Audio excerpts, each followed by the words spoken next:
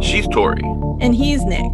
And this is I Want to Rewatch, an X-Files podcast. Season 2. Episode 2. The Host.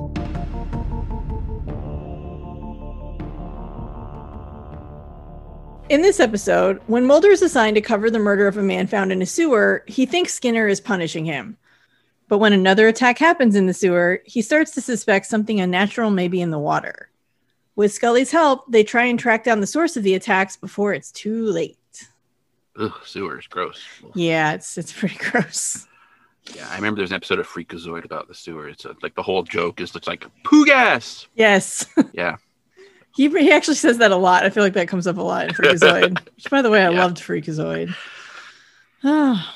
Yeah, the cats haven't helped me out at all with the walking on the keyboard action, but you know. Yeah, I know. Of all the ways to get superpowers, you think we would have nailed that one by now. Yeah, think. This episode was written by Chris Carter and directed by Daniel Sackheim. It was filmed at the Iona Island Sewage Treatment Plant in Richmond and at the Port Mann Hydro Substation in Surrey, as well as Vancouver, British Columbia, of course. Its original air date was Friday, September 23rd, 1994. And it had a viewership of 15.9 million in the United States, which is down slightly from last week's 16.1 million. Nice. I mean, not nice that it's down, but it's still pretty solid. Yeah. So we're in the Atlantic Ocean, 2 miles off the coast of New Jersey. And we see this freighter going through some choppy waters. And there's a man on the ship. And it's almost like they're in a submarine, sort of, because it's all like that cramped quarters and everyone's all sweaty and it's dark and there's red lights and all that kind of stuff. And he's walking through a hall and notices some water kind of like dripping out of a door, like a hatch. And so he opens the door and it's the bathroom. And there's like water just coming out of the toilet, just all over the floor. So he's like, oh. And then we cut to the engine room. And a guy answers the phone, which I'm not sure how he could hear it because the engine room is loud. It sounds like they're building the ship in the engine room, basically. Mm-hmm. But he picks up the phone and he says, engine room. And then he listens and then he hangs up the phone. And so then he goes and finds a mechanic whose name is Dmitri. And we find out this is like a Russian ship. Everyone is speaking Russian and we got subtitles of what they're saying. And he finds Dmitri and tells him he has to go and clog the toilet. And so that call was obviously the guy who discovered the toilet problem. And Dmitri argues about why it's always his job. And apparently it's his job because he's young and the job is terrible, smelly work. So, yay. I guess that's the pecking order on the ship. So he opens the tank that holds, it's kind of like the tank is like actually like a room because he's taking like a panel off that's like at eye level and opens up. And then we see like there's all this water in there. And there's the little ladder on the side of the wall. So he climbs in there using the ladder. He's got a flashlight to see what the problem is. And he sees some plumbing over by the side. And then something reaches up and grabs him and pulls him into the water. And like his foot is kind of like hung on the ladder. And that's the only reason why he didn't actually like fly into the tank. And so the other men run over and they grab him and they're trying to pull him. But then boom, he just like whatever's got him pulls him into the tank and he disappears. And then one of the guys, the one who made him do the job and answered the phone earlier, was like, flush the tanks. And we see the water all gurgling inside. And theme song. X-Files. Yeah. I don't know if we're going to get a reason for this, but I'm kind of wondering why a Russian ship is only 2 miles off the coast of New Jersey, but okay. I mean, it's open water, maritime law. It's not United States territory. Actually, 2 miles out, it might be. I don't know. Yeah, I don't know. I didn't even realize it was that close to New Jersey, even though I wrote the 2 miles off the coast of New Jersey. Like, I don't know. It didn't occur to me that it was. Anyway, yeah, I don't know. Yeah. So then we're at the Longstreet Motel in Washington, D.C., and we see the note that this is federal wiretap number 5A21147, which is the same wiretap as the previous episode. And we see Mulder, and he's listening to the wiretap, and he's eating sunflower seeds, and he's clearly bored to tears. And an agent opens the door and tells him he's being relieved, and another agent's going to take over, and Mulder has a flight to catch. So the other agent comes into the room, and Mulder's like, where am I going? And he's told there's this murder case in New Jersey. And so Mulder hands the new agent a bag of sunflower seeds and he says, treat yourself, which I thought was really funny. And then he follows the first agent out of the room. He's told he'll be working with Detective Norman. And apparently Skinner is the one who made this request. So, yeah, Mulder's still working on the exact same case he was working on in the last episode, which no wonder he looks absolutely bored and dejected. Like, he looks miserable. Yeah, I kind of thought it might have been possible it was actually like the same shift from the, like, you know, he started this shift at the end of Little Green Men, and maybe this was the same shift, but he's wearing a different tie. Yeah, so he's been just stuck there shift. for days, still doing the same thing. That would drive me crazy. But Mulder is a slob. Oh my God, Mulder is so gross. There's like uneaten noodles, and there's Sasha cans from like soda all over the place, and sunflower seeds everywhere. It's like, dude, like, I get you don't like your job, but like that's still like your work area, and like your other agents have to come and work in that area, and you're gross. It's disgusting. I know. Get a trash can and like some clean wipes and wipe up after yourself. Yeah, and just like don't leave your styrofoam cups tipped over everywhere. Like if you want to play like, you know, sunflower seed football with them, that's fine, but like don't just leave cans tipped over all over the place and like half-eaten noodles hanging out of the container, and just disgusting. Yeah, it's pretty gross. So, although on the plus side, they're not talking about strip clubs on the wiretap anymore, so there is that. Woohoo! Variety. Mulder still looks like he'd rather like shove an ice pick in his ear than listen to more of it, but yeah. Yeah. So we're in Newark, New Jersey, and it is, I'm guessing I don't know if it's the next day or not, because it seems like Mulder's doing like graveyard duty most of the time. But anyway, this is daytime, and he shows up. He flashes his badge and introduces him to the detective on site, who tells him the CSI team is just wrapping up, and they've left the body where they found it, and they pull up a big thing of rubber boots. So Mulder puts on some rubber boots, and all the agents put on rubber boots, and they go down into the sewer, which smells gross. And there's the body, and it's in pretty bad shape. And the agent tells him the front half has been eaten away, and he asks if he wants Mulder to turn it over, and he's like, no. And he starts walking away, and he's like, well, what are we supposed to do with this? And he's like, send it to the FBI in care of Assistant Director Walter Skinner. And he is pissed. He is not happy. It's not just like it's a sewer and it's smelly. He is like obviously pissed off that he's been given this detail. So yeah, no, he's not even taking it seriously. Like he looks at the body and he's like, okay, I'm done now. Like he immediately walks in and thinks I'm being punished. I'm being set up. Yeah. Like he absolutely thinks that, and he's mad. Yeah. And the body is kind of all decomposed, but it kind of looks like Dimitri. I'm not sure. Maybe we'll find out. Yeah. That's what I thought it was supposed to be, but yeah. Like the haircut's kind of the same and everything. So yeah. So back at FBI headquarters, Mulder waits outside Skinner's office and he keeps checking his watch. The door opens and we can see that Skinner is actually inside the office, but the receptionist comes out and like shuts the door quickly behind her, and she says he's unavailable. So Mulder demands to see him again, and like he's really loud, and like Skinner opens the door and he asks if there's a problem, and Mulder says there is, and he wants to know why he's being punished, being sent to the sewer, and from one pointless assignment to the next. So Skinner's like, well, come into, he has him come into the office. And it turns out there's this whole table of people in the office at this like conference table. And in front of all of them, he asks him to explain why he thinks his newest assignment is a waste of time. And Mulder says it looks like a drugland body dump. It's not an FBI case. And Skinner tells him he's the one who gets to decide what is or is not a waste of the FBI's time. Skinner reminds him that the X-Files are closed and says he's anticipating Mulder's report on this homicide. Yeah, he got busted. Oh. Skinner set him up hard. Like Skinner may or may not be punishing him, but Skinner set him up like, come on inside. Tell me what your problem is, knowing there's like a whole range of, we're assuming like high level people like at the table. Right, exactly. So yeah, whoops. Yeah. And Mulder realized that. Mulder walks in, he's like, oh, like he, like as soon as he sees the people at the table, he knows he's messed up. He does, but he doesn't drop it though. Like he does still go hard on it. So yeah. I shouldn't say things like Mulder goes hard. Like that's just someone's going to take that and use that in a different way.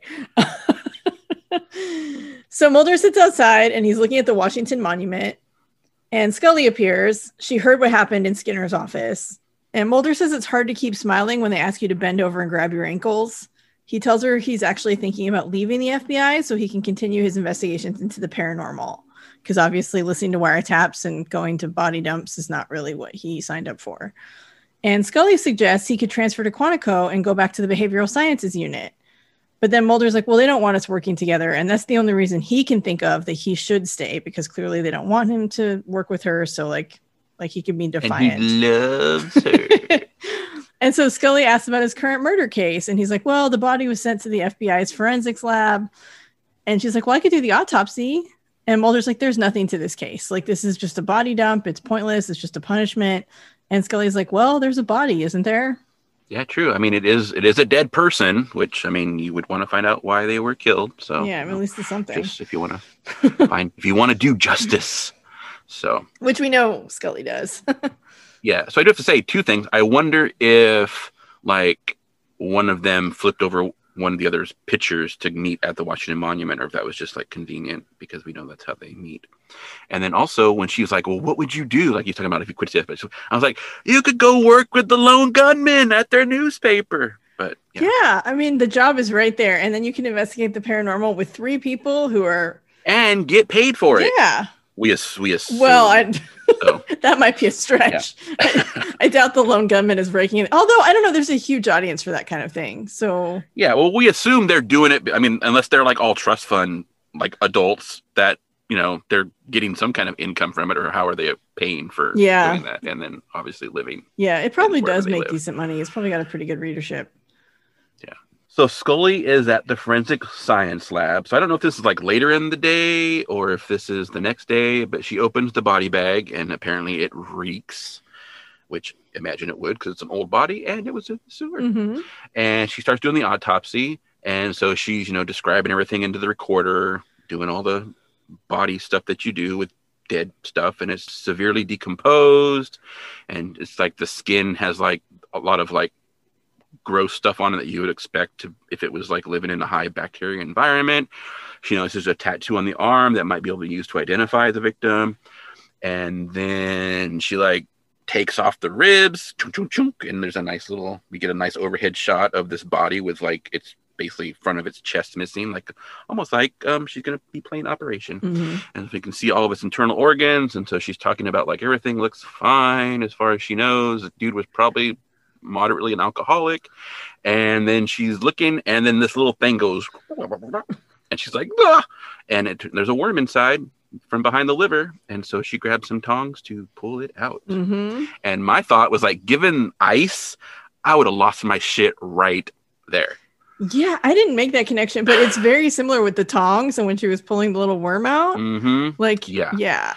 And just like a body with something wriggling around inside of it, I would have completely lost my mind. Ugh. Yeah. And also it's very weird because later in the episode, ice does not come up at all. You think at least one of them would be like worms and like, you know, some kind of like reference to like the worms and ice, but never. Yeah, that is weird. I've noticed that happens on TV a lot where like you would expect characters to refer back to something because but it just for some reason, I don't, like, nope. It doesn't, they never mention it. And it's just weird to me. And I think it's just because how dialogue is maybe written for the episode and they're not trying to call back very much, but I love callbacks. I wish they would do more of that.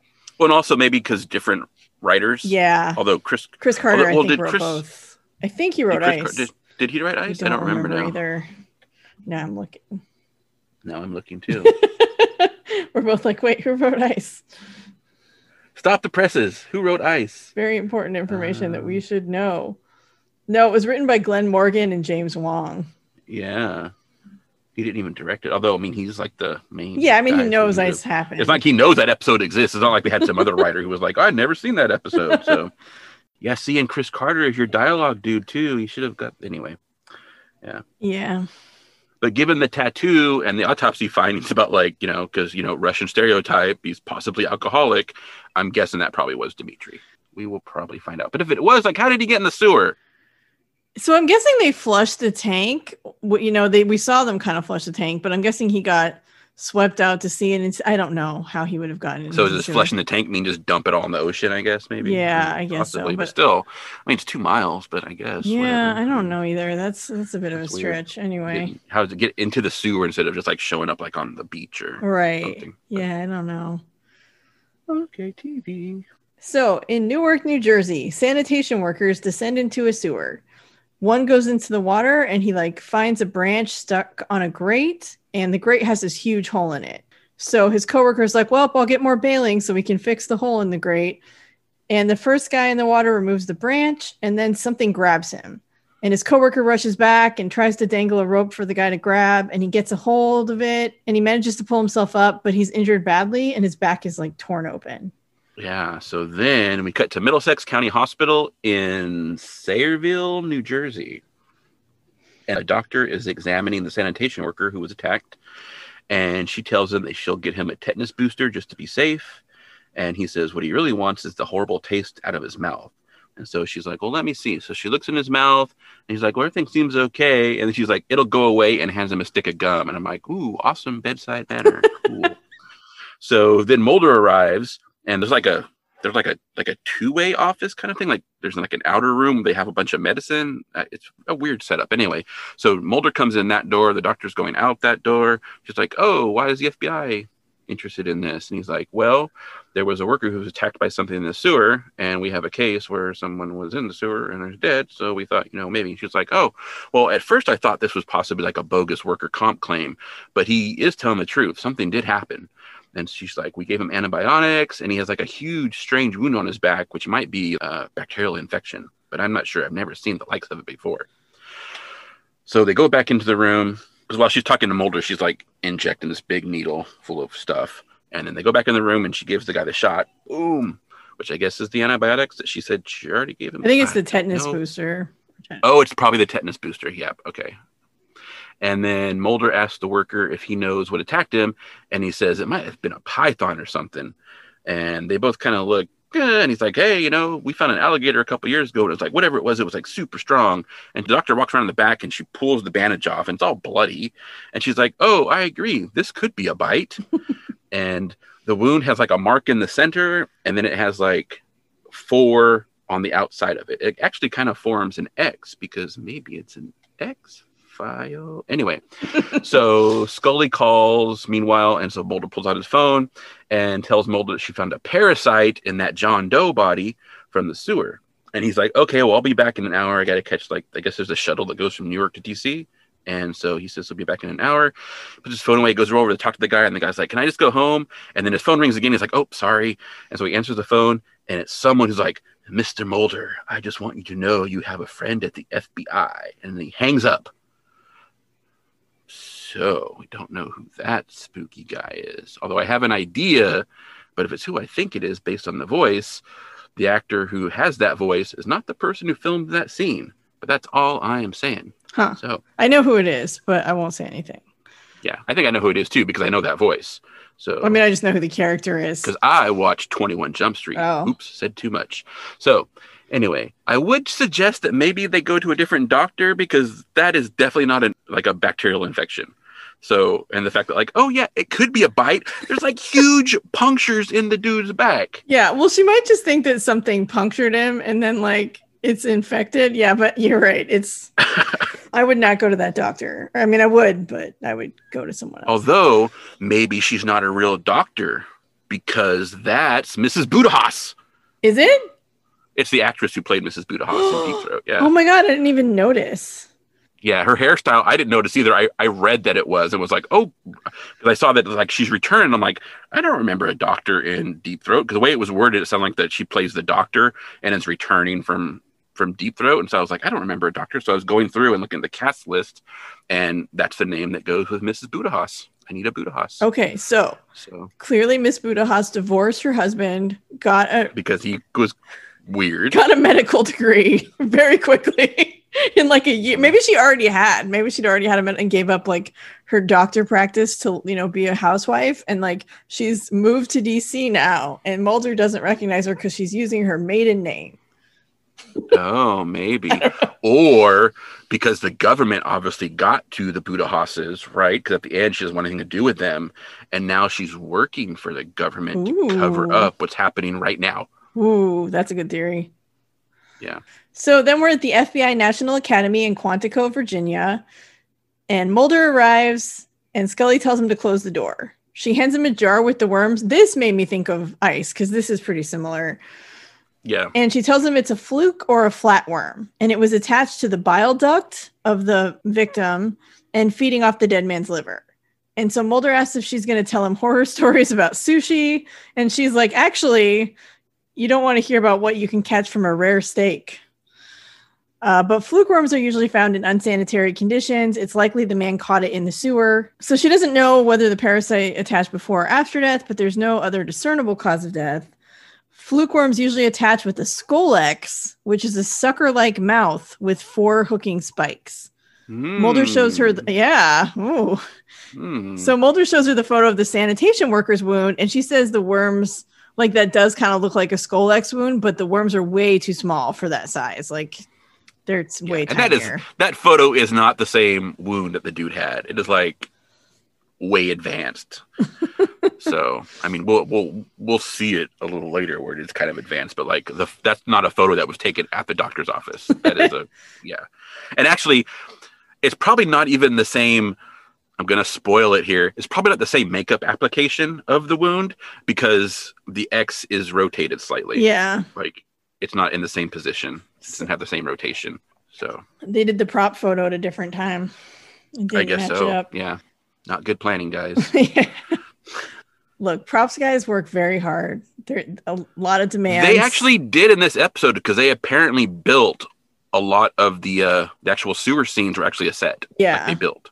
So someone's probably like, get us a photo. And they're like, oh my God, another thing. Okay, we'll get this photo. Spent all this time on this damn costume and now you want a wound. Great. Oh, wait, what costume? I don't know what we're talking about. Sorry, go ahead. So Scully laughs and she says it feels like old times for a moment. And then she says that the fluke worms usually enter the body by ingestion of larvae or eggs. So they don't go around attacking people. And Mulder says, that's good. He didn't want to tell Skinner. Sorry. So Mulder's like, that's good. I didn't want to tell Skinner that the murder suspect is a giant blood-sucking worm. And then Mulder says he doesn't know who Scully talked to, but he doesn't really want her launching a campaign for him. And so he tells her about the strange phone call he got, and Scully doesn't know anything about it. But she's like, I wouldn't betray your confidence. So that wasn't me. If it wasn't someone that Scully talked to, who could it be? Dun, dun, dun. I know. I want to break out into a minute work song, but I'm not going to. So the sanitation worker is at home in his bathroom.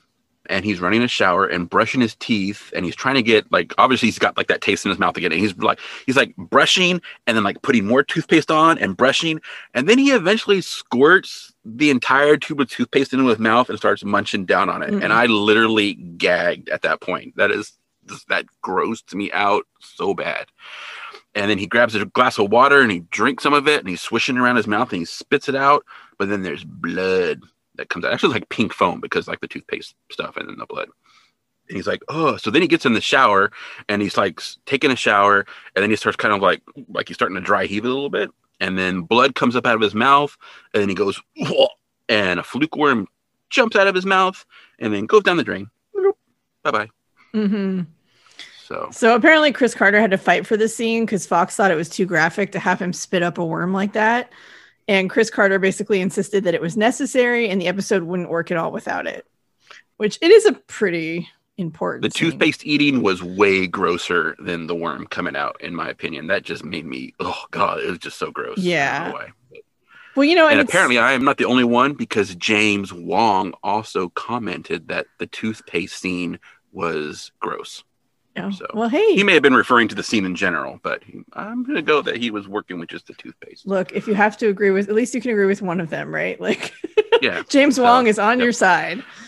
That is right. Yeah. And I was just thinking, like, that's before, I think in the 90s, like, there were mouthwashes, but I don't think it was as popular as it is now. Like, I think Listerine. Oh, yeah, because Listerine goes back, like, I think Listerine goes back, like, to the. Oh, yeah. Listerine used to be like a floor cleaner or something. Oh, cool. Yeah. Awesome. It started as like a floor cleaner. But yeah, it's really, I mean, it existed, but I don't think it was as popular as it is now. Or maybe I just didn't use it as much. I definitely use it all the time now. I did just get an email recently from my dentist that some anti-gingivitis mouthwash that I was given like 2 years ago had a recall. And then if I still had any, I was supposed to dispose of it. Like, cool. Didn't tell me why it was recalled. I'm like, okay, but yeah, so that's awesome. Yeah, that's, anyway. So we're at Newark County Sewage Processing Plant, and the plant foreman, Ray, he is telling Mulder that the city runs on different systems, and because it was built in different areas, and that the place that Mulder was is one of the older sections that looks like a catacomb, where the newer sections are mostly pipes that are no bigger than 24 inches. And at one point, this worker is walking by, and he's like, oh, the section you were in, some of these sections are like almost 100 years old, almost as old as Charlie. Isn't that right, Charlie? And Charlie's like, yeah. He's like walking by doing it. Poor Charlie. Like, I'm telling him he's old. So Mulder's like, have you ever seen something like this? And he pulls the worm in the jar out of his jacket.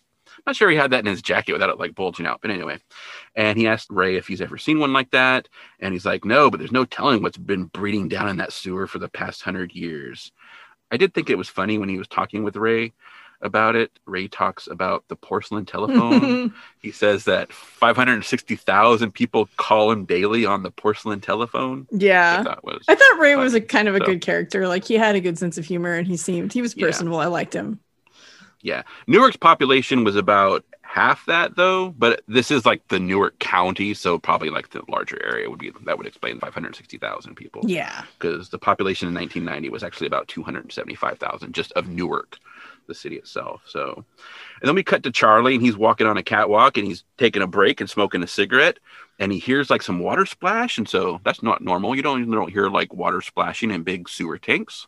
And so he goes to look, and he sees something like in the water, and he's like, whoa. So he runs and grabs the phone, and he calls, and he's talking to Ray, and Ray's like, whoa, Charlie, slow down.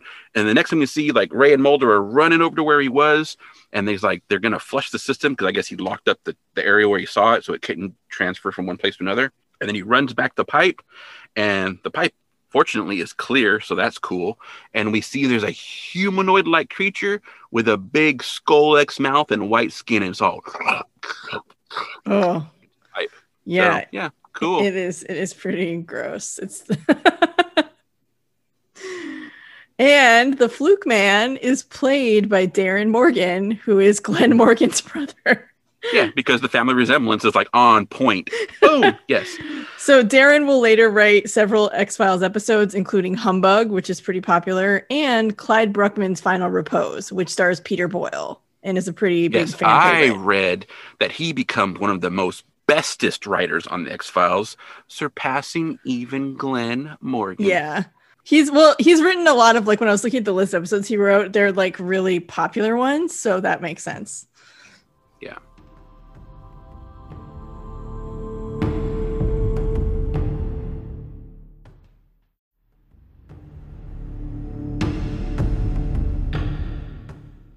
So Scully is researching flatworms on her computer, and she finds out that, like, usually these types of worms are no bigger than 3 centimeters in length, and they can be found in freshwater and seawater.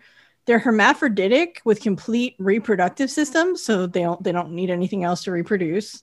And the size of the sanitation worker's wound precludes the involvement of a worm because it's just too big for any of these worms to have caused it. Mm-hmm. While she's working, someone slides a paper under her door. So she opens the door, looks around, there's no one in the hall. And she scours the newspaper, kind of goes through it, and she finds an article titled Monster on Board. And it's got a picture of a ship, and it's the ship we saw in the opening. And there's like a picture of a tattoo or something, and she like pulls up a picture of the man's tattoo, and I think she is able to match the tattoo to like the name of the ship or something. And so, well, because it talks about that it's a Russian ship, right? And so she's like, oh, and so she pulls up her computer file and does some cool enhance action on her autopsy photos, and then sees that it's like Cyrillic script is what the tattoo is. So she's like, oh, yeah. So she makes that connection, and then Mulder calls and tells her that the fluke she found was the runt of the litter. And we should clarify, just so people know, that like I watched the episode like a few hours ago, whereas you watched it like almost a month ago, because we have some scheduling issues where we haven't. It's been a month since we did the last episode, so yeah. So I mean I remember it, but I didn't have time to watch it again. So yeah. Whoops. Yeah, so sometimes a little, if it feels like I'm always filling in the details for Tori, it's not because Tori doesn't pay attention. It's because I literally just watched it. Yeah. So, and I have notes here to remind me, but again, it's been a little while. So. Yeah. And I really want to talk about this newspaper. Yes, please. Under Scully's door. Let's do it. So the paper that Scully gets is the National Comet. Okay. And it's family entertainment based on actual stories is the little subheadline, which honestly, again, total missed opportunity. It could have been the Lone Gunman magazine they slipped under her door. Oh, that would be cool. But I guess they do tend to focus more on like government conspiracy stuff rather than like wacky news. So I get it anyway. So on the cover of this, we have the banner headline that's all like, lose 3 pounds per day on a new diet plan. And then we have like, the title of the magazine and all that kind of stuff. And then we have a picture that's like a picture of a person and a picture of another person. And one of those people is Princess Diana. And it's all Princess Diana spotted with a racquetball instructor. And for frame of reference, so this is obviously like in September of 94 is when this is taking place. And the royal divorce was July 15th of 1996. And then Princess Diana actually died on August 31st of 1997. So this is more of like an infidelity story and not like an Elvis sighting story of like, you know, Diana spotted. Okay. Kind of thing. So just so people So get the this idea. is basically like a tabloid, like you used to be able to find in the supermarket. Yeah, it's like The it's the National Enquirer. Enquirer, Yeah, basically. okay. Yeah. Then we have this other headline, which is interesting because all you in capital letters, you can win the next lotto with these proven methods. Find out how in the National Star, page 23. But this is the National Comment, not the National Star. So someone wasn't proofreading their headlines unless they have a separate paper that you're supposed to buy to get the lotto techniques. I don't know. And then we have a 16th century portrait painting comes to life. And then we get another one that's all aliens fixed my teeth. Gifted dentist exposes secret. Oh my god. Okay, you know what I want more than anything? It's for aliens to come down and while I'm sleeping, just fix my teeth. Because that would save me so much money. Like little elves. Yeah, like dental little alien elves. That's what I want. Yeah. That is magical and I love it. Yeah, elves do shoes and aliens can do teeth. Yeah. And then famous film director's head explodes. Doctor cites stress as cause. Chaos on set. Crew tries to pick up the pieces. Groan. Anyway, yeah. And then we get real life drama. And then I can't see all the words. So real life drama. ... Monster on board. Sailors terrorized by unknown assailants. This is obviously a story we want to know. Right. But also inside the paper, we do get to see a couple other stories. One is Nirvana Star's ashes are in this teddy bear. Now his widow and her new man even cuddle it in bed, which is kind of gross on multiple levels. Like, yeah, that's disturbing and also kind of. Yeah. What really grossed me out was like, and her new man. It's like, that's his widow and her new man. That's, yeah, sexist. Anyway. Yeah. And then there's another one that's all Avon ladies brave. And then the word starts with a P, but I can't make out the word. Sell makeup in the Amazons. I'm guessing Avon ladies are like braving something to go sell makeup in the Amazon. So that's cool. And then right below the story about the ship that we are going to discuss in detail is Demon Car. Possessed car changes color after exorcism by priest. Possessed car shines brightly after exorcism. And there's a picture of the car. It's all white. And then a car is restored to its, and of course they didn't proofread that because it's it with an apostrophe S instead of it should be just ITS because it's possessive. It's pristine white something after exorcism by local priest. So got a nice variety of stories. I bet the prop people just had a really good time doing this. Yeah, they needed to proofread though. Yeah. So, but now we get to the important story, and we're gonna get this story in whole. Oh my gosh! Aren't you all happy? Yay! Yes. So. Monster on board! ! Bizarre accident on Russian cargo ship has officials suspicious. So this story, I should note, is written by George Lister, who was a special correspondent for the National Comment. So terrified is the only word to describe how the burly macho sailors felt on their last night aboard the Russian freighter. Their horror is hard to imagine as these normally fearless men witnessed their comrades' futile struggles as he was being dragged down to his certain death. Once again, truth is proven to be stranger than fiction. From the ship's log comes a story more like the stuff of marine legend than an account of an incident at sea in the 1990s. Modern-day sea monster, a bloodthirsty creature from beneath the waves. Strange, but it's all true. And that's all in caps, and it has like 3 exclamation points, and it's bolded.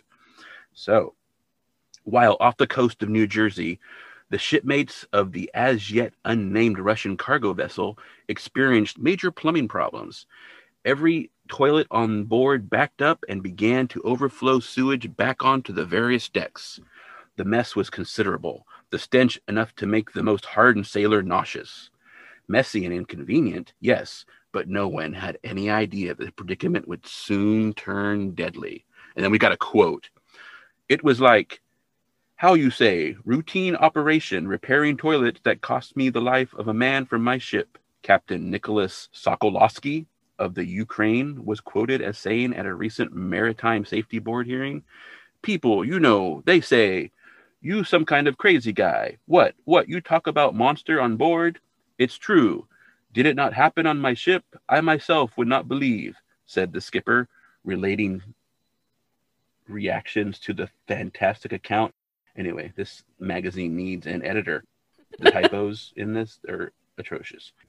Officials have been tight-lipped about what happened to the missing seaman, but it's certain that he was killed on board, and that the witnesses that saw him being pulled down into the murky sewage were all sober and reliable. His body or any remains have yet to be found, nor has the creature responsible for its death. Dun, dun, and then we get a nice line drawing of the ship. Whoa, that's awesome. Mm-hmm. Yeah, I don't think they expected anyone to pay very close attention, so they probably didn't bother to proofread it. They just slapped it together. Yeah. That's awesome. So that's the riveting stuff Scully was reading. Mm-hmm. Yep. And so then we cut to Middlesex County Psychiatric Hospital, and Scully arrives and meets Mulder outside the cell where they're keeping the Fluke Man. So the creature's in a cell. He's like locked in. It looks like a general, like, I guess what you would see is like a TV prison cell, and he's like in the corner. And which is kind of troubling because it's supposed to be like a psychiatric hospital, but it looks, it's again, it's like Arkham Asylum is what it is. Yeah. Basically. Yeah. And Mulder says the creature has no sex organs, and Scully says fluke worms are usually hermaphroditic. And Mulder says he'll have to tell Skinner the suspect is a giant blood-sucking worm after all. Scully tells him that John Doe was from a Russian cargo ship, and so she pulls out the photo of the tattoo, and she tells him about the newspaper under her door, and she's like, I guess you really do have a friend in the FBI. She also tells him that she'd consider it more than a professional loss if he decided to leave the FBI, so she doesn't want him to go. Because she loves him too. Maybe. Yep. The only reason why he doesn't want to quit the FBI is because he loves working with Scully, and she'd find it more than professional loss if he decided to leave. It's like, dude, just agree that you guys love each other. Come on. Go on a date. That's probably awkward if you work together. Anyway. They're not working together. They could totally do it now. Boom. True. Problem solved. So it is kind of weird. They're keeping this Fluke Man in a cell, and like this comes up in the next scene too. But it's like, I guess what else are you going to do with him? But it's weird because it's just he's like a cryptid sort of thing. So it's just weird that like he's in like a jail cell, like a murder suspect. Also a jail cell that has a spot where you can hide from view behind a bunch of pipes. Like that's probably not like good construction of cells if you're doing cells. Yeah. But, yeah. Also imagine like the guys who had to like walk this dude into that room and put him in there.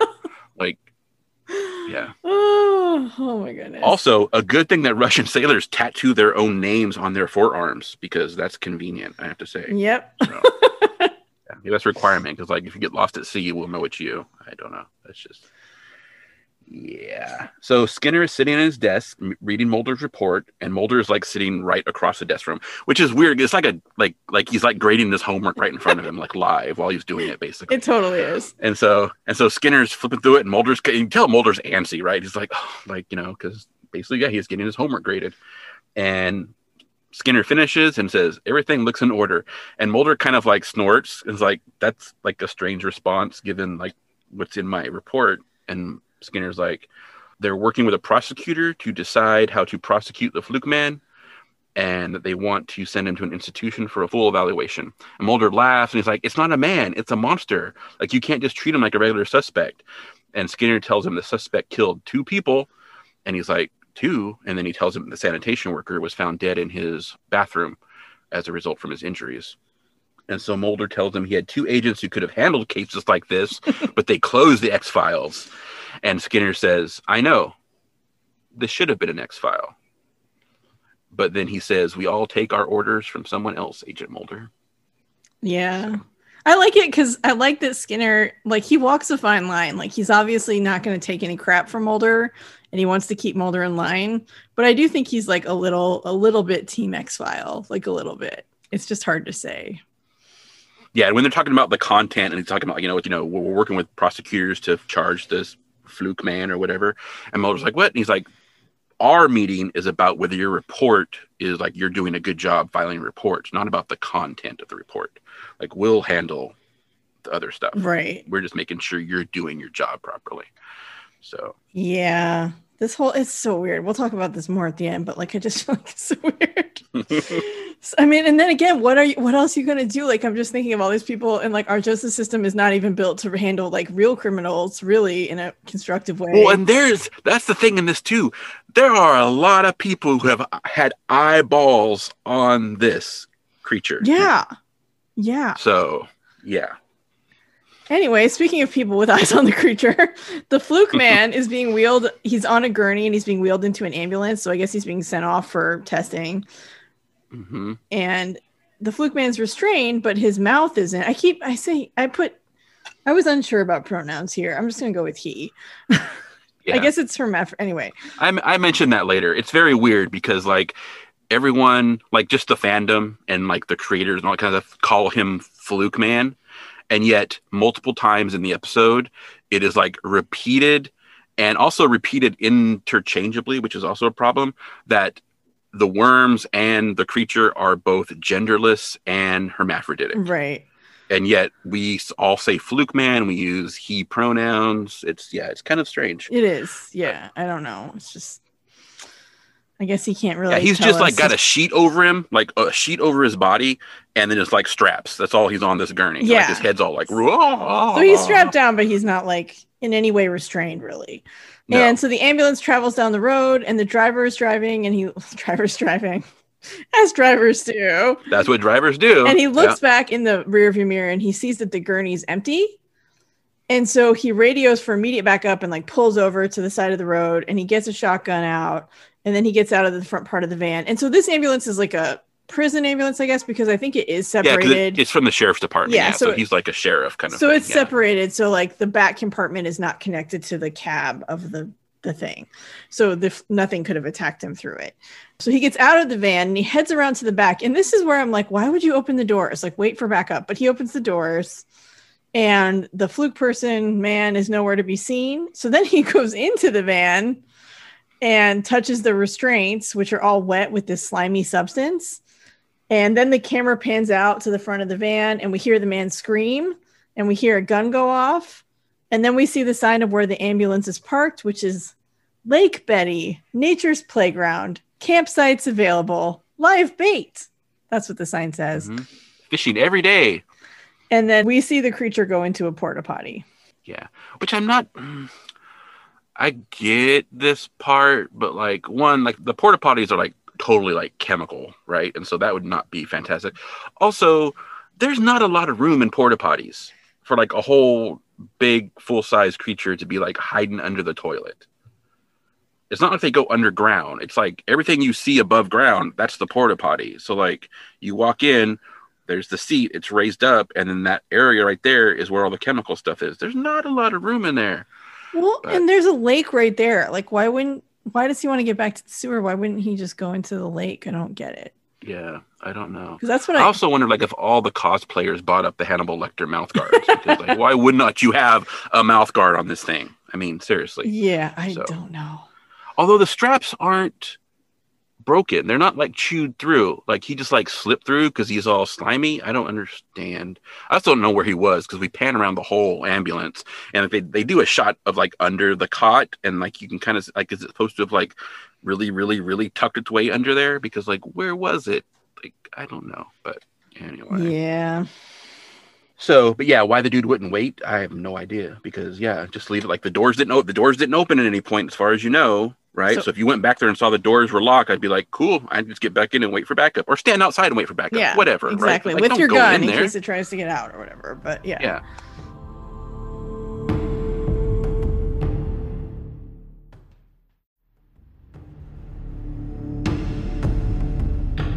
So then we're at Lake Betty Park and it's 5:27 in the morning. I have to say, it's pretty light for 5:27 in the morning. There's like a lot of sunshine. Anyway, so there's a sewage truck and it arrives to pump out the porta potties where the Fluke boy just went in.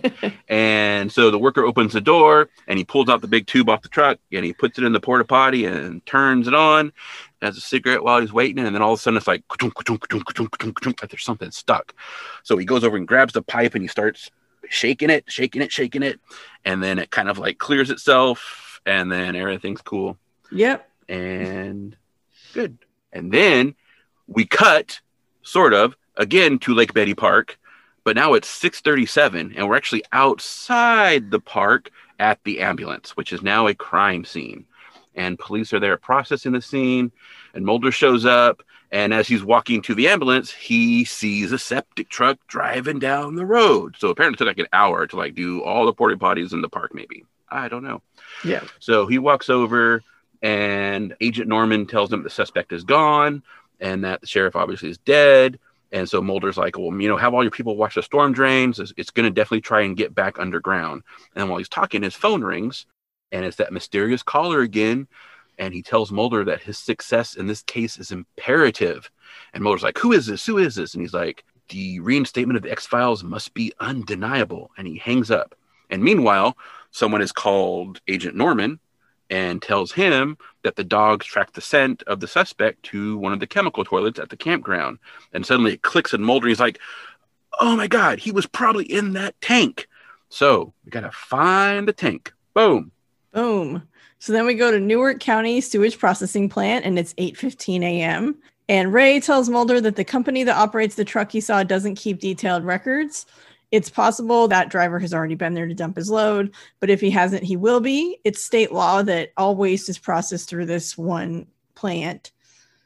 And there's an outlet pipe with filters and screens, and nothing bigger than a little finger can get through. So if this thing is in there, or if it gets put in there, it's trapped there, basically. Yeah, because once it's all processed, it goes out to the ocean like 5 miles out or something. Right. It says. So I do wonder if they don't keep detailed records, but it's a state law for them to dump at that location.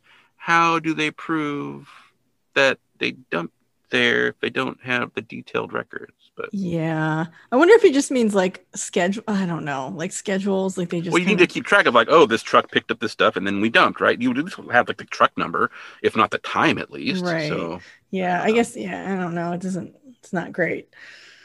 So Mulder walks over the walkways that run across the wastewater, and he's looking for signs of anything below. And Ray and other sanitation workers are all doing this, so they're kind of fanned out to like look into the water to see if anything strange happens. And his phone, because everybody knows about this creature, yeah, which I mean, it's again, I have to point out, it's not like this is some hidden thing that only a couple of people know about. Yeah, well, it's definitely not. I don't know what other people think it is, but it's not a secret for sure. No. So his phone rings and it's Scully, and she realizes the worm inside the dead man was actually a larvae, and she thinks the creature is looking for hosts. So it transmits this larvae through its bite, and if it finds more hosts, it can multiply. And then Ray yells over that someone found something in a pipe. So Ray shows him on the map where this thing was found, and it's kind of near where the first body was found. So it's an overflow area that goes into the harbor when there's heavy rainfall. So they decide like this guy's trying to get out to the harbor. So Mulder and Ray go into the sewer, and they climb down into the sewer and examine the water with flashlights, looking for signs of the creature. Yeah, no rubber boots this time though. Just going right in with the good shoes and the good pants and. Yep. And Ray points out the overflow pipe that leads to a room like the one they're in. And then after you get to that, it's like less than a mile to the sea. So Ray tries to close the gate so the thing can't get into that overflow pipe, but the lever's rusted into position. So Ray keeps tugging at it, and he slips and he falls into the water, and he's all right. And Mulder's like, are you okay? He's like, I'm fine. And then something tugs at him, and he's like dragged under the water. And because he lost his glasses. That's what he's upset about. He's like, I lost my glasses. Yeah. And then Ray pops back up, and Mulder tries to pull him out, but then something tugs him back. And so Mulder gets in the water and searches for Ray, and Ray pops up again, and Mulder grabs him and pulls him against the wall. And like, I think there's something he can hold on to while he's like holding him. And they see the creature crawling into the overflow pipe. So Mulder goes over and pulls the lever, and the gate comes down, and it cuts the creature in half. Yep. So the back half of it is with Mulder and Ray. Yeah. Yep. Which, like, when I first saw this, I was like, can't a lot of worms survive if you cut them in half? Yeah. And they also regenerate. And so you have 2 worms, which is cool. Yeah. All right. Yeah. So now it's nighttime. And I don't know if it's been like a day or if it's been 2. We don't know. There's no timestamp. We only know it's outside the Jefferson Monument because Tori knows what the Jefferson Monument looks like. Yep. I've been there twice. So, yep. And there's Mulder's on a bench, and Scully asks if the seat next to him is taken. And he warns her that he might smell like the sewer. But, she says, well, that's okay. I'll take my, And so she asks if he spoke to Skinner. And he quotes the man who called him and says that it's imperative that the reinstatement of the X-Files is undeniable. And she's kind of like, Okay. But then so Scully does an examination of the larvae and says that it's due to radiation. The worm can actually grow into a humanoid fluke worm. So apparently just by like studying it, she realizes it can grow into a human. And she says, nature didn't make this thing. We did. And then she hands him a bunch of photos, and Mulder's like, I recognize these. And she's like, yeah, they're from Chernobyl. And apparently the creature came from the Russian freighter, and that freighter had been used to dispose of toxic materials from Chernobyl. And Mulder's like, you often hear about 3 species disappear off the planet every day, but you have to wonder how many new ones are being created. Yeah. It's not like Russians were dumping toxic waste off the coast of New Jersey. Really? Like, what? So I think it had been used previously to dispose of waste and maybe isn't anymore, but I don't know for sure. Okay. Also, I have to say, and we're not going to find out, I know there's still one more little set piece that we're going to talk about here, but what about Ray? What about Ray? Like when Mulder pulls him up, he's like holding his back, like he may have got fluked. And so what about Ray? So it turns out that apparently he's okay. I find out later whether that's like canon or not, that he didn't get fluked. He just got like possibly scratched or something. He didn't get bit, but that's not in the episode. Oh, where'd you find that out? It's in one of the books that will be referenced in the show notes. Okay, cool. Yeah, it is in the X-Files official archives, Cryptids, Biological Anomalies, and Parapsychic Phenomena, which is the one that has like where the book is like contrived to be like all the old X-Files kind of thing, and has like photos and that kind of stuff. So the little notes and the addendum notes is that Ray was actually okay. Well, that's good. There's even a quote from him talking about that he is super happy that nothing happened because he was really upset because he lost his glasses. But after hearing about what happened to the other guy, he's really lucky about not getting a parasite that kills you and uses you as a host. Yeah. So then we're in Newark, New Jersey, and down in the sewer, kind of near where the first sanitation worker was attacked, we see it's like the head half of the fluke man, and it's like in the water, and all of a sudden its eyes open. Dun, dun, dun. Yeah. I think we're supposed to assume it's the half that got cut off. We don't actually see, because we never see like the cut off part. It's just the shot we get is like from the upper chest up, and basically it's like a head shot. So I think we're supposed to assume that it's like missing its lower section. Yeah. But it could be like by now. I don't know. A different fluke worm from someone else he infected. Who knows? It could be the one that what's his face spit out into the drain. Yeah. Because that's not exactly contained, that whole situation. Anyway, it's fine. We don't need to think about it. Nope. Don't think about it. It's fine. Yeah. Also, don't think about the fact that, aside from the fact that I'm not sure the fluke man could like really be in the porta potty without you noticing when you go in there.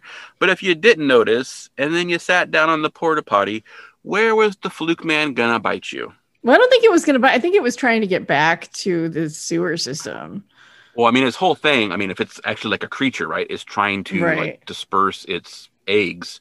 So that's how it does it. It does it by biting people. It's going to bite you on the ass. So just saying, yeah, be sitting there and, anyway. Yeah. So one thing I thought was interesting is like, so in Jersey Devil, we have this woman who is incredibly human and really has nothing cryptid about her, who is treated like a monster and hunted like a dog. And I realize those are different authorities. And, obviously Mulder did not treat her that way. But I just thought it was interesting that in this one, the fluke man is visibly cryptid or, not, he's something else. And yet he is treated like a human suspect in every way. No one tries to treat him like anything. The government doesn't take him to a lab to try and figure out what he is. He's just treated like a normal murderer. I just thought that was really weird. So I just wanted to point out the dichotomy. Yeah. Yeah, definitely not as sexy as a Jersey Devil. No, no. Bigfoot boobs. Unless you're into that. I don't know. Yeah. Well, like we said, if you're into, people who look like Glenn Morgan, that's cool. But if not, then yeah. And then apparently Chris Carter's inspiration for this episode was his dog getting worms, and then also reading a lot about Chernobyl and the after effects. Yeah. So I read another grosser story about his inspiration for this episode. And so I am going to recite it for you. I'm not going to recite it because I don't have it in front of me, but I'm going to paraphrase his story, is that he wanted to kind of create a story that was similar to something he had heard as a child.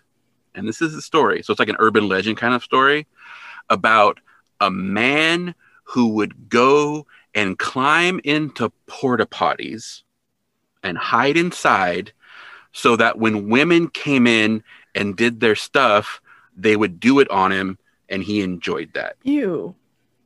And so it was like some like fetish kind of thing going on. But that's the story that I got from.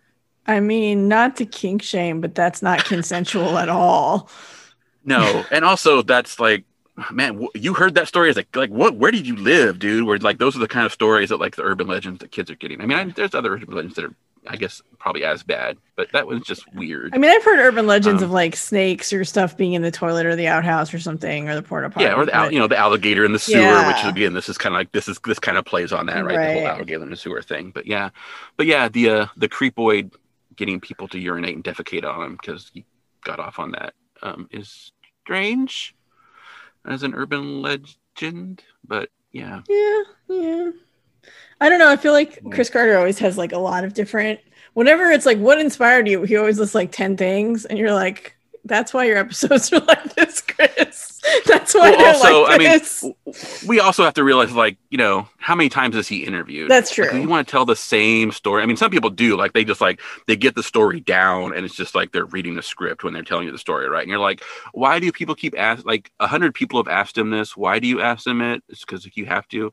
So, I mean, it may be like I'm gonna say something different. Whether it's, I mean, who knows if it's true or not? Who knows if any of it's true? Right. Just like you're saying stuff for an interview, right? So. Well, and you know, like, where do your ideas come from? Writers don't know that most of the time. Most of the time it's like, I don't know, I thought of this thing and I did it. Like, you know, it's not like you usually have a specific thing. But anyway. Yep. So I don't know. The one thing that really sticks with me this episode is just like, what were they going to do? Drag this guy into a courtroom? Yeah, it is really weird that they don't. Yeah, like because especially I mean, like the whole. I mean, just like they put him in a cell, like you know, like Tombs or something, right? It's like basically it's that kind of room. It's like there's a bed, there's like a toilet. You're looking at him through a door with a hole, you know, window in the door, so you can look in. Because at first Scully can't see him, and they have all the lights turned off. Which is like, what kind of place is this? Where like you have all the lights turned off, and it's all dank and gross and. Like, oh, man, we need to really think about our mental health facilities in the X-Files because they're all not good. No, they're very, very bad, and they should not be that way. Yeah. But yeah, no one's like, this dude, I mean, he's naked, has no organs. His skin is like there's like open pockets of his skin everywhere, and it's just, it's like, it's like paperweight. Put him in the psych ward. Boom. Yeah, that's where he goes. Like, what? It's just so weird. So I don't know. I think because they're trying to push this idea that like, and I think it's on purpose. Like, I think they're trying to push this idea that obviously this is not a normal suspect. This should be an X-file. This should be handled differently.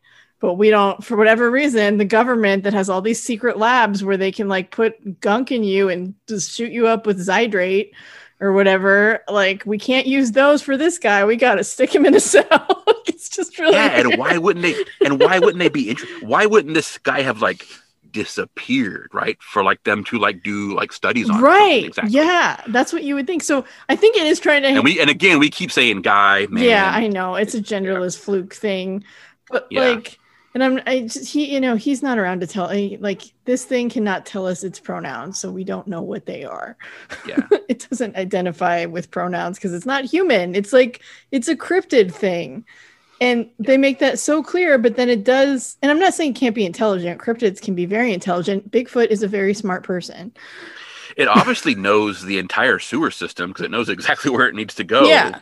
So it's got some intelligence. Back to the same spot. Yeah. But it's just, So, and I think that is like on purpose. I think they are trying to hammer home that like, obviously it's ridiculous to have this guy in a cell. Obviously we can't put this guy in a suit and put him in a courtroom. And we need the X-Files because if we had X-Files, we would have an entire infrastructure to handle stuff like that. And so that's the point. Right? It's just so weird because you're like, what are you? This doesn't make any sense at all. Yeah. And there's one thing I noticed too that we neglected to mention in the previous episode but Mulder doesn't get to have his little basement office anymore. He's just got like a desk in like the main open area now.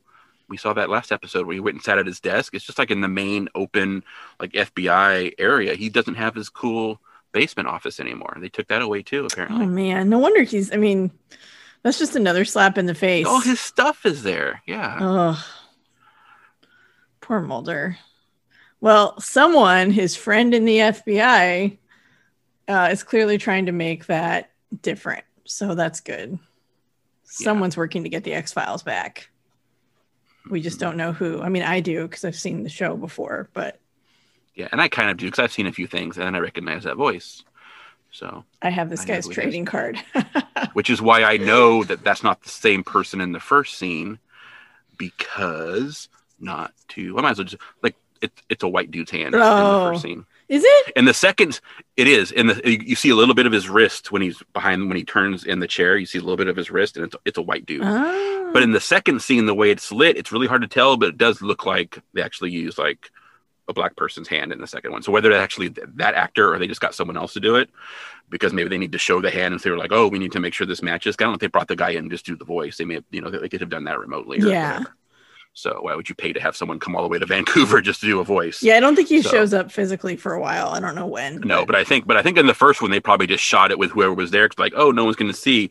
But at the very top of the screen, when he rotates in, you can see his wrist, and his wrist is white. Oh, good catch.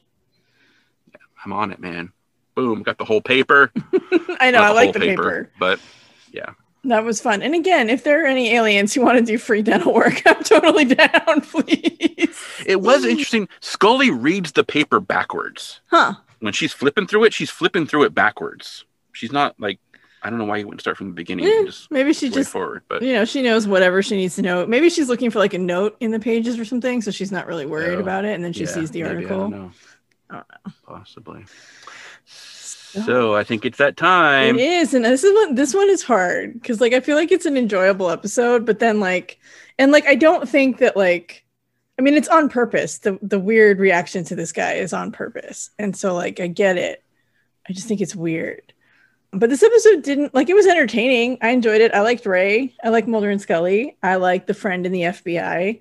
I like Skinner in this episode a lot. I think they could have concluded. They treated Ray like a pet in this one. Like they didn't tell us what happened to him at the end. I kind of wish that they would have mentioned while they were sitting there, on the park bench, just said, "Oh, and Ray's fine." Like he's even just like not even if they do his name, the guy at the sewer, like he's going to recover. Yeah. So that's good. And then all you need to say is like he's going to recover. But also we've seen at least one worm go into the sewer anyway. Plus we know that the other fluke thing is awake.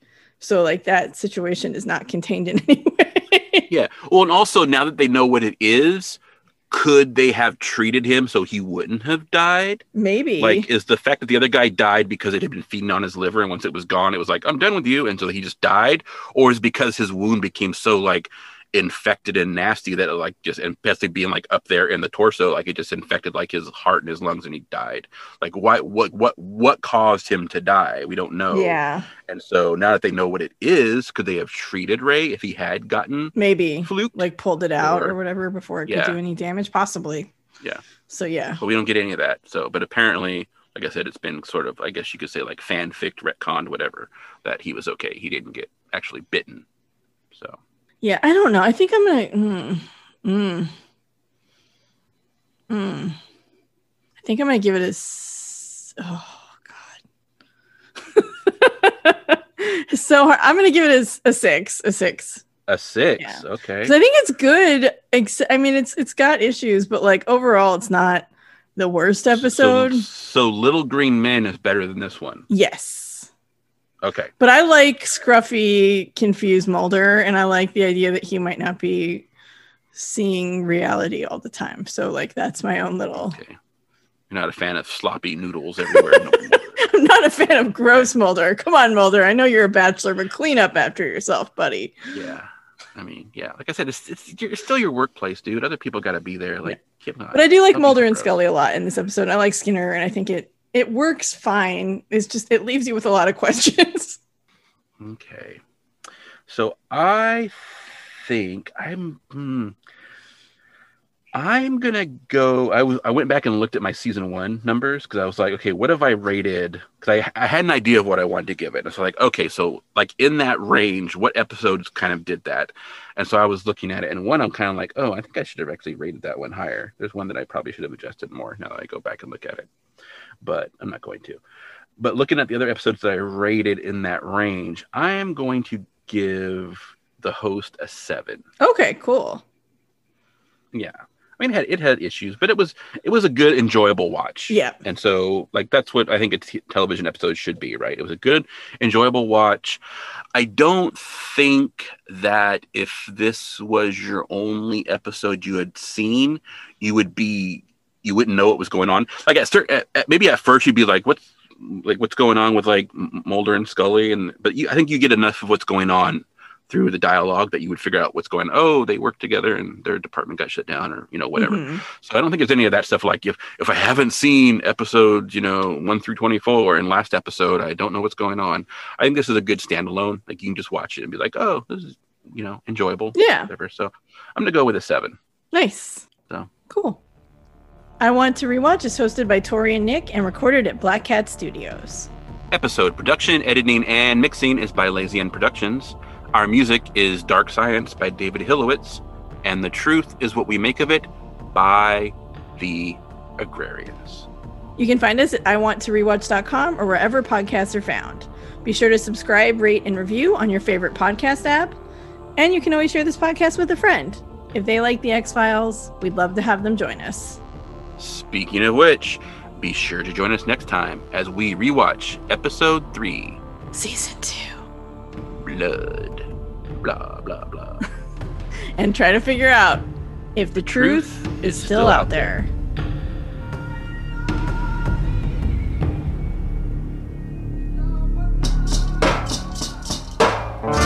The truth is what we make of it.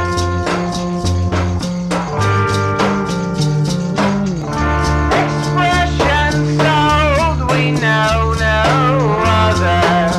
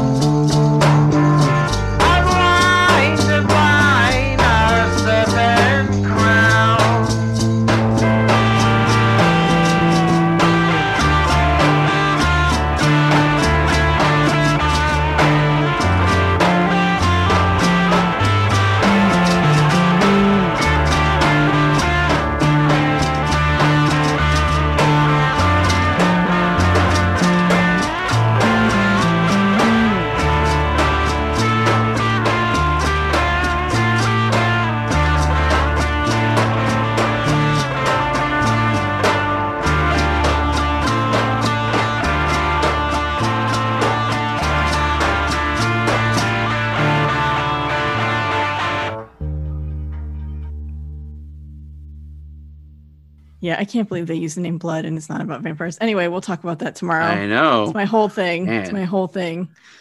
Some hard-hitting vampire journalism coming up. You know what's terrible is I realize the two vampires, none of them really do journalism because like one of them gives it up to be a vampire and then the other one. I say the other one's he's just like a talk radio show. And the other one just has like a talk radio. He basically has a podcast and that's the other guy. Yeah. So like, yeah, there aren't really any practicing journalist vampires, but there should be. And I'm going to make that happen someday. Yeah. Cause what was that? Does Lacroix take callers? Yeah. Oh yeah. I'm sure he does. Okay, so he's basically doing Midnight Callers. What he's doing. Do you remember that TV show Midnight Callers? Yeah. And like, he just uses, and like all his stuff is like passive aggressive at Nick and Nick's always listening to it. And he's always just like trying to passive aggressive at him. And he's like, hey, you should be evil or whatever. And it's just like the stupidest thing. Oh my God. I love that show so much.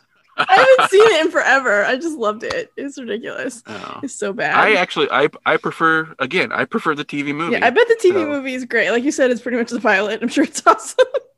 Yeah. Anyway.